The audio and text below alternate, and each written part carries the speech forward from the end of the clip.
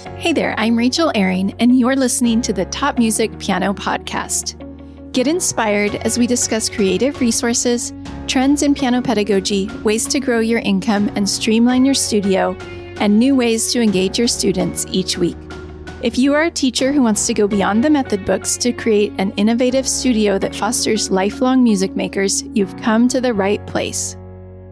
Today on the podcast, Tim Topham returns as host to interview Francesca Christmas about the new Trinity College London exam books that have just been released. Francesca Christmas is Director of Music and Director of Publishing at Trinity College London, overseeing the development of Trinity's International Music Assessment and Publications portfolio. Her doctoral research outputs explore the influences of assessment on music teaching and learning, with a particular focus on the social justice implications of examining in instrumental music education. Francesca has published both book chapters and papers in leading music education journals on the subjects of teacher development, critical pedagogy in music education, and assessment in instrumental teaching. She has worked with many international organizations on the development of teacher education programs. She has worked professionally as both opera singer and as a pop session singer. Here is Tim Topham interviewing Francesca Christmas.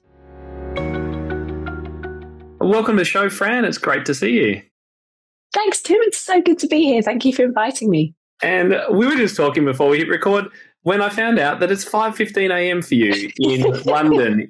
That is commitment.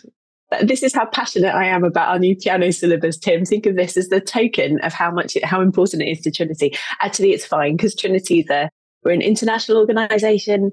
I'm often on calls sort of middle of the night or early morning with folk in different parts of the world. So this is completely fine. But I do find that I have gained about an extra third at the bottom of my voice. So I'm going to enjoy being a little huskier at this time of the morning. It's warming up already. So you're obviously based in London and you work at Trinity College London. Can you tell us what your role entails? Sure. I'm the Director of Music and the Director of Publishing at Trinity. So my job is to look after all of our music qualifications, music research, music learning products and that we run here. I'm really lucky to work with an academic team who are the guys who are responsible for developing new qualifications, running the existing ones, looking at things like, regulatory work, quality assurance. I'm also really lucky to work with the TCL Press team, who are a small but perfectly formed publishing team and are the guys that put out all of the books and publications that we have to support the music syllabus. I work with all of our examiners. We have about 200 or 300 at last count examiners working across different music qualifications. And I also am really fortunate. My particular sort of area of professional interest is around research in music education. So I get to run our research projects and look at the sorts of research, particularly impact research that we do at Trinity. So a bit of a dream job, Tim, even if it does sometimes have a few 5 a.m.s. Well, that is multifaceted. Are you an instrumentalist or vocalist yourself? I am. I was a singer at music college, at Trinity College of Music, actually, now Trinity Laban, funnily enough. I've ended back up in the Trinity family. So yeah, a singer originally with a double bass as my second option, and a very enthusiastic, if not particularly expert, piano player. I'll put my hands up to that. Well, I wanted to invite you on the podcast today because one of my UK-based team members, who's also a teacher over there, heard about your new syllabus and was exploring it and thought there'd been some pretty decent improvements there, particularly regarding repertoire choices. And so she's like, Tim, you've got to go and check out these books. And so I was looking back through my emails. I'm like, I'm sure I know someone at Trinity. And then bang, yes, of course, Fran, I know. We've been in touch before. So I said, could you send me the books? And I have to say, yeah, I'm really excited to unpack a few things about these books because I reckon you guys have done a stunning job on this. So before we get down to those specifics, though, can you tell us how the syllabus at Trinity College London works? Because I think, like ABRSM, you change books every couple of years, which is very unlike in Australia, where the AMEB has a syllabus that lasts for 20 years. Well, that was the case. We did used to, like the ABRSM, like other boards that sort of grew from England. We did used to change our syllabus every few years. Piano, I think, was on a sort of three-year timetable. However, from this year, everything that is out now remains extant. So any syllabus that we have out for teachers to use at the minute remains now. We've removed the shelf life. We've removed the sell-by date on the syllabus. And that includes the repertoire and the specification itself, so the content of the exam and the pieces you can play, but also any of the graded books that are at the moment sort of in life. We're removing all of those end dates. And we wanted to do that because, well, good music doesn't really go out of date. It doesn't go off. It's sort of, if there's good music published, it remains good music, right? And we're aware that, teachers and learners develop particular affinity for pieces. There are pieces they love. There are pieces that teachers want to teach all the time.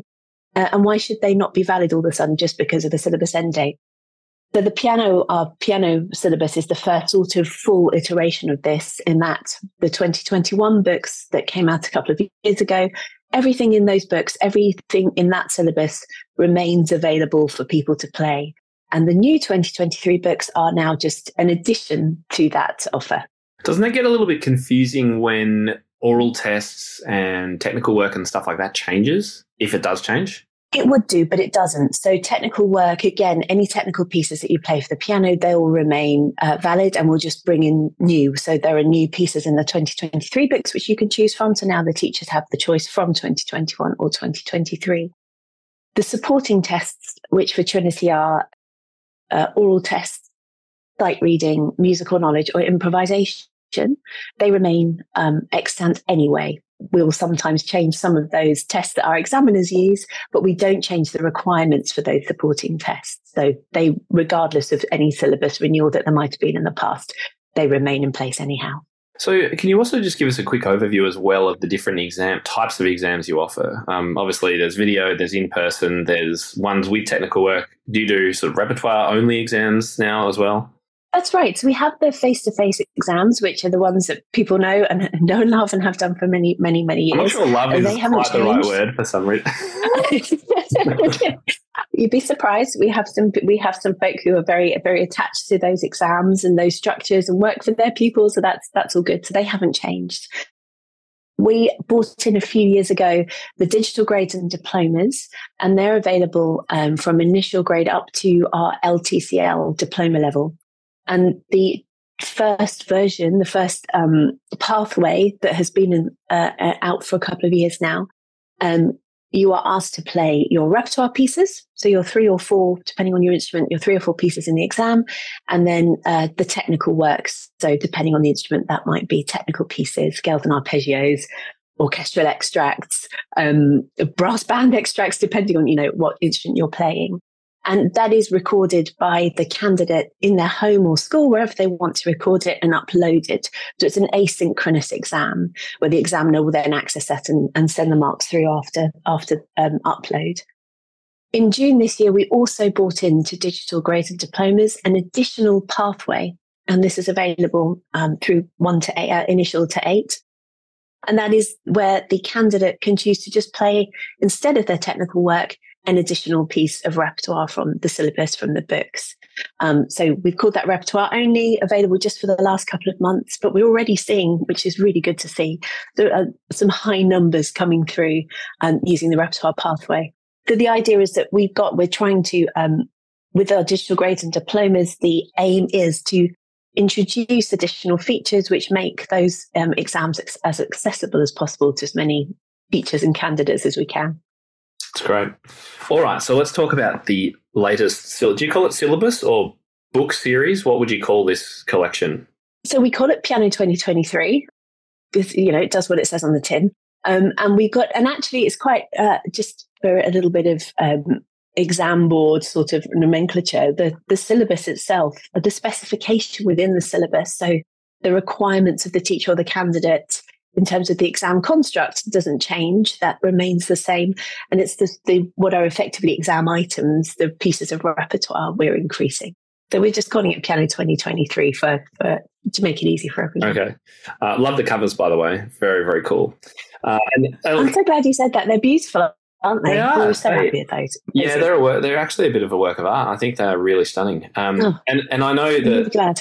Because I've been involved in a previous collection for the AMEB, and after all of the other things that you're doing, the cover is almost like, oh, okay, yes. I mean, I didn't have to personally choose the cover, but that was an important thing to do as well. After all the work you've done to put the books together, but it's quite, I put my hand up and say I do judge books like novels and things by their cover. So the cover.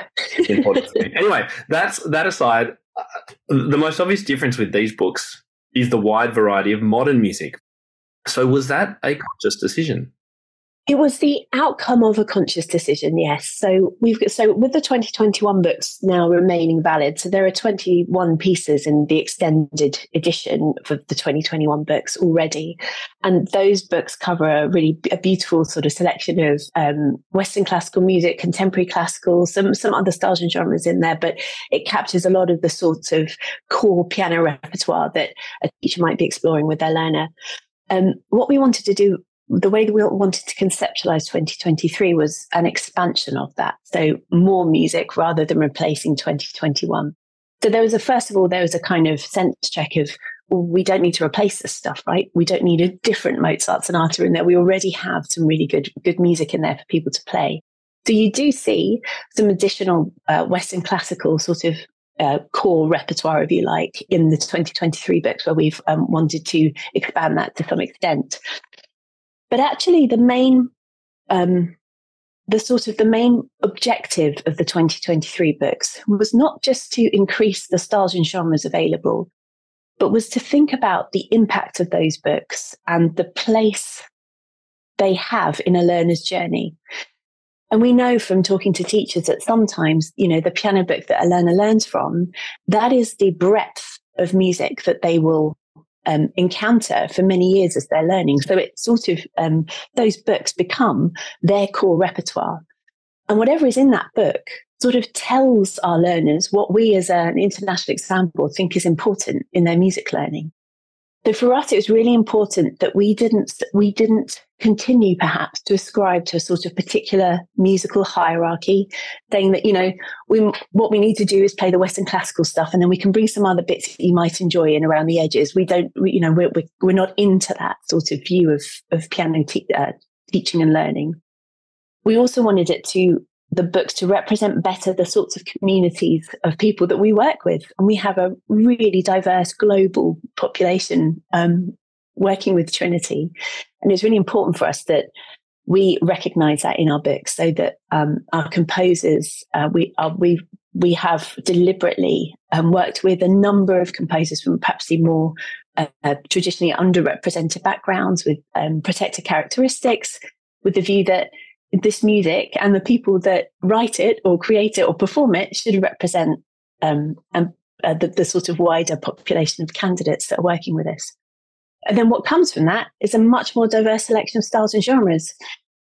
So what we hope this has done is sort of provide young people with or learners, not always young, often young, with a much broader conceptualization of what music is and what they can play. That we've hopefully introduced them to people who are aspirational for them. We've got I'll be really happy to tell you about some of the composers and arrangers we've worked with, because they're just amazing. And it's, a real pleasure to introduce our learners to those guys. And also, lastly, just practically recognizing that people learn the piano and do their grades for a panoply of different reasons these days. It's not necessarily to get into music college or to go to university or to be a concert pianist. It can be because they love playing the piano. They want to express themselves. They like to sit and work things out. They like to sit and enjoy music that they listen to elsewhere. A lot of people are learning online now. A lot of people are using apps to help them with progress alongside, or even sometimes instead of their teaching. There are so many ways to learn the piano. And we wanted the exams to be as relevant to those guys as they are for people working sort of one-on-one with a teacher in a more traditional sort of setup for piano teaching. So when we sort of pieced all of that together, what that meant was we ended up with a much broader selection of styles and genres within the books. And we thought of them as sort of stylistic pathways. We've mapped those to make sure that they're consistent across all the grades and that we've got the same sort of weighting across the grades for all of them. We were really pleased, really excited to see the outcome of those lists from the specialists we were working with. Yeah, and I hope you've been getting some good feedback, positive feedback from teachers who are starting to engage with this as well. Do students have to play 4 pieces, one from each era kind of thing in the book, just to simplify? No, they don't. We do at grade 6 to 8, we do have 2 groups. And the purpose of those is to make sure there's a balance, not in the styles and genres or the sort of, the chronology, if you like, of the pieces they play, just to ensure they're playing something that's sort of technically demanding as well as something that's perhaps more lyrical or expressive. So grade 6 to 8, they're, 2 aspects of performance that we'd expect to see. But below that, we don't dictate what they play. It could be as simple as, if we were to dictate what a student would play, that could be a barrier for many, many young people learning. If you have a real love of a particular style or particular feel of the music you want to play, then actually all of those pieces they're designed to a set of parameters which make them relevant for the grade. We're not sure that it's our job to dictate what that young person engages with for their exam. Teachers may choose to do that because they feel that that's important pedagogically. And of course, we can support that. But I don't believe that it's our job to dictate that. We just want to be able to assess the ability of the student at that point in time they come into their exam. So it's conceivable a student could play, if there were 3, we'll say there were 5 pop songs in grade 1, they could play 3 of those for their exam without playing a Bach, a Baroque piece, for example. Yeah, they could do. One of the principles we had sort of sitting underneath including the pop songs was that those arrangements should be sort of obviously pianistically beautiful, that it's not just a case of, sticking a famous pop song in there and, them sort of just working through a head and a bunch of, comping some chords underneath. We sort of thought about it as pop to classical almost, that we were taking a song that they might know, really enjoy, but still requiring the same level of technique and standard from them. But from an assessment point of view, if they did play 3 pop songs, we would still be looking for the same sorts of technique, the same sorts of musicianship, the same aspects of communication interpretation as we would of a Baroque era piece. Got it, yeah. And I do want to talk about the arrangements. The pop arrangements they're very pianistic, as you say. It's not a sort of rush job, oh, geez, we better get a pop song in here. A simple example would be, unexpectedly, as I was playing, I can't remember which one it was, the melody moved to the left hand and the chords are in the right hand, and things like that, which was just unexpected. But again, it allows students to develop these pianistic skills that we want them to have, balance between the hands and things, within the context of a pop song that they might like. I have to say, I was just blown away. Just looking through grade 1, you've got, I heard it through the grapevine, My Heart Will Go On from the Titanic, 9 Million Bicycles, so Katie Malua, Titanium Sia, this is a Billie Holiday song, and there's Guantanamera. I was like, oh, this is so cool. I just kept turning a page and going, oh my goodness, I would love to have learned this song. And as I say, they are really fun to play. And then I was looking at the initial book, and if you turn to the first book, or grade 1, 2, preliminary 1, 2 in most exam boards, you'll hit Bach or a son of Bach very early on, probably the first 3 pieces. And I did not see Bach for the first 3 pieces. In fact, in grade 1, they were all unknown composers to me, which goes to what you were saying about this being an addition almost to the 2021, where you probably did have some Bach. You've got Nickelmann, Gammarini, Van Hal, and Goodrich, none of whom I'd ever played or heard of. And they're all from that era. I thought, wow, this is really impressive. So you must have had a number of people involved in these collections, because I can't imagine one person would be able to have put this together. Yeah, we did. We had, for each style pathway, we had one expert, if you like, sort of overseeing the pathway, whose job was to sort of pull together the final recommendations, but a huge number of specialists who were researching and recommending pieces. We've got a very large proportion of arranged and newly commissioned pieces in there too. Interestingly, we're running our first podcast series actually at the moment, talking to some of the composers and arrangers. Yeah, it's our first foray into it. And it's great fun because I'm getting this wonderful opportunity to sit and just chew the fat with all of our arrangers and composers that worked on the syllabus. And a lot of them, I mean, some of whom have got, their Emmy-winning, BAFTA-winning, extraordinary outputs, amazing artists. And, in the podcasts, they're telling you, the hardest thing was writing for grade 1. The hardest thing was writing for initial, because you've got these gorgeous pieces of music and you've got to find a way to, maintain the harmony, but thin it out enough, and to, maintain the feel, but find a way for a beginner to, to comfortably have it under their hands. And chatting to our team at Trinity, they said, those earlier grades, took the longest time. They may only be 16 bars long, but they take so much time. It was quite challenging to bring in those pieces at the lower grades. But as you say, we've got, Bach.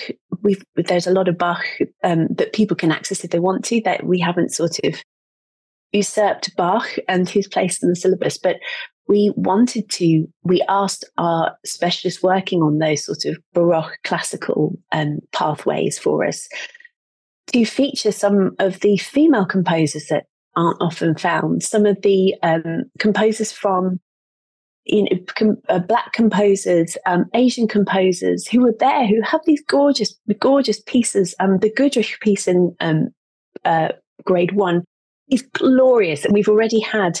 We're running a competition at the moment where teachers and learners can send in recordings of people playing the 2023 pieces. And we've had so many versions of the Goodrich piece because it's so beautiful. It's instantly captivating. And that wouldn't, she wouldn't perhaps be featured in very many graded syllabuses perhaps before now. So it's our sort of, coming back to that idea of wanting to feature different composers that perhaps have outputs that are as important as anybody else's, but don't often get syllabus space. We wanted to make room for them in these books. Yeah, I work with a lot of people in America and was over there last year at a conference, and there is a huge push for underrepresented and minority composers to have their light of day, which is just and female composers, and the music that's coming out, it's so sad that this hasn't been done before when all this great music is out there. So kudos to you for doing that. And I know all the exam boards are certainly moving in that direction now, which I think is fabulous. Yeah, I think it's really important work, because if you do have the responsibility of an exam board of working with, we work with hundreds of thousands of music learners every year. And if we put something out that says, actually, the only important stuff is the guys who are writing in the 1800s, those, the European white guys, then that enculturates a whole generation of musicians into the same belief set. And we want to do what we can to disrupt that, which is proving to be disruptive. And we have had, whereas the majority of the feedback has been incredibly positive, and we have already had lots of discussions about these principles behind the syllabus. There are some teachers and educators who find it really challenging, because for those guys, there hasn't been a place for new writers and new composers in a piano syllabus, and this perhaps disrupts some of the principles that people might hold about what they think young people should be learning. So good disruption, but and positive, but certainly a talking point at the moment. Yeah, and pushing teachers out of comfort zones too. I think it's very easy, and I've previously fallen in this trap as well. When you're working on your own day to day with students, it's very easy to have your favourite pieces and stick to them and know how to teach them inside out, be able to pick every fault that a student's going to make before they make it. So I think it's wonderful to give teachers a little nudge to go, hey, why don't we shake things up a bit? Why don't you try this? Because the more teachers try new things, the more they're going to grow. They're going to be refreshed. Their students are going to be refreshed. Their studio will be a fresher place as well. So, yeah, kudos for that. What about, is there anything else in the syllabus that you'd like to mention that has been a bit of a change or something different? Well, I think the main changes are obviously the fact that we're not, so teachers who find the pieces they love in the 2023 books, now these won't go out of date. They will continue to be valid, forevermore. and we'll bring out more music as we go through time. So that's really the biggest change for us, the fact that now, because of the sort of cumulative nature of it, we now have 42 published pieces available at each grade for piano within between the two books. One change we made as a result of sort of feedback from customers was that the 2021 books came in two editions. There was a standard edition with 12 pieces in it, and then an extended edition, which had, in addition, a kind of digital ebook of further pieces to bring it up to 21. This year, we got lots of feedback that this is great, but we'd love it all in print. We'd like it all to be able to sit on the piano, please. So this year we have the standard edition of 12 pieces, and then the extended edition, which brings 21 all in print this time rather than just an ebook. We've also got all of our printed books as a digital ebook on our e-store, so you can get the full publication digitally if that suits you better. Slightly different price points that will suit some of our teachers and learners better, we think. And we've also got around, I think, 200 of the pieces from across the 2021 and 2023 books available as singles, so just digital downloads, because we wanted to recognise that the sheet music. So because we recognise that you might love two pieces in 21 and two pieces in 23, and you might not want to have to buy two publications. So, and we'll continue making more of those available as singles. Wherever we can, where licensing doesn't restrict us, we'll have those as downloads. So we hope that's a more flexible way for people to buy their repertoire.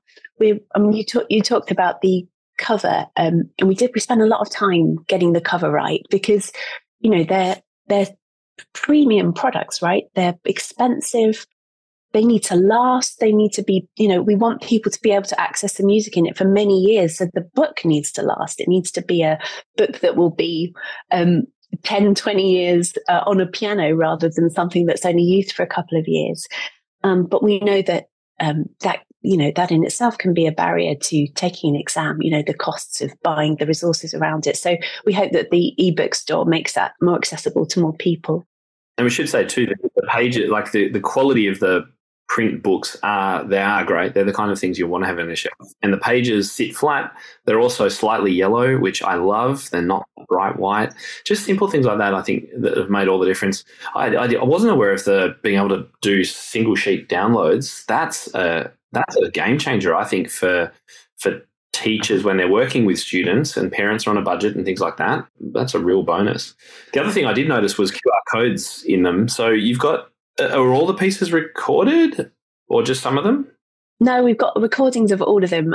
We were really fortunate. We worked with some amazing pianists on the recordings. I mean, just the recordings themselves are just worth downloading and having on in the car. They're beautiful.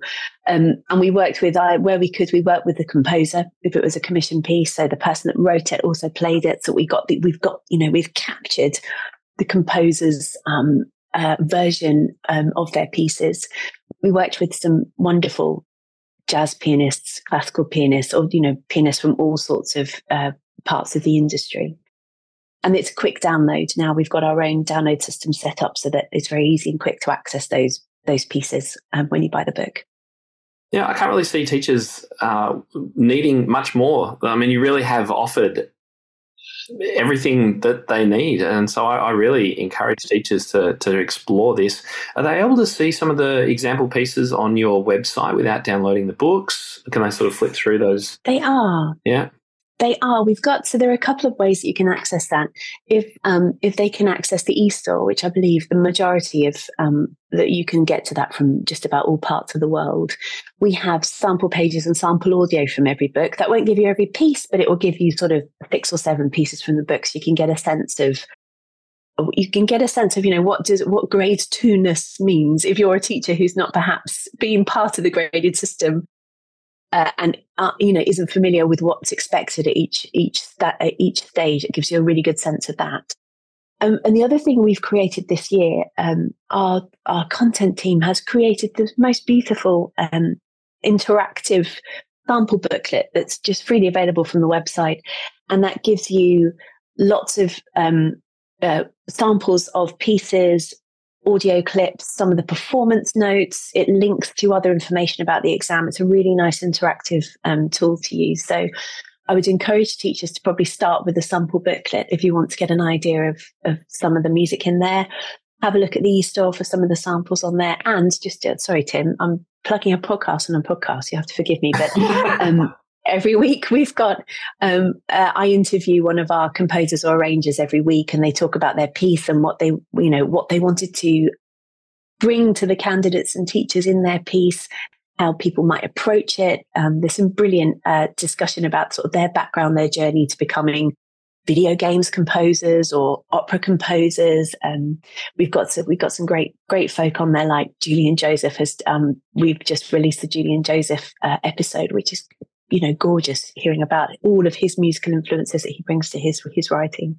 So that's another really good place to go to find out about the pieces and what they can bring to students. What's that called? The Trinity College London Piano Podcast. That's what it says on the tin.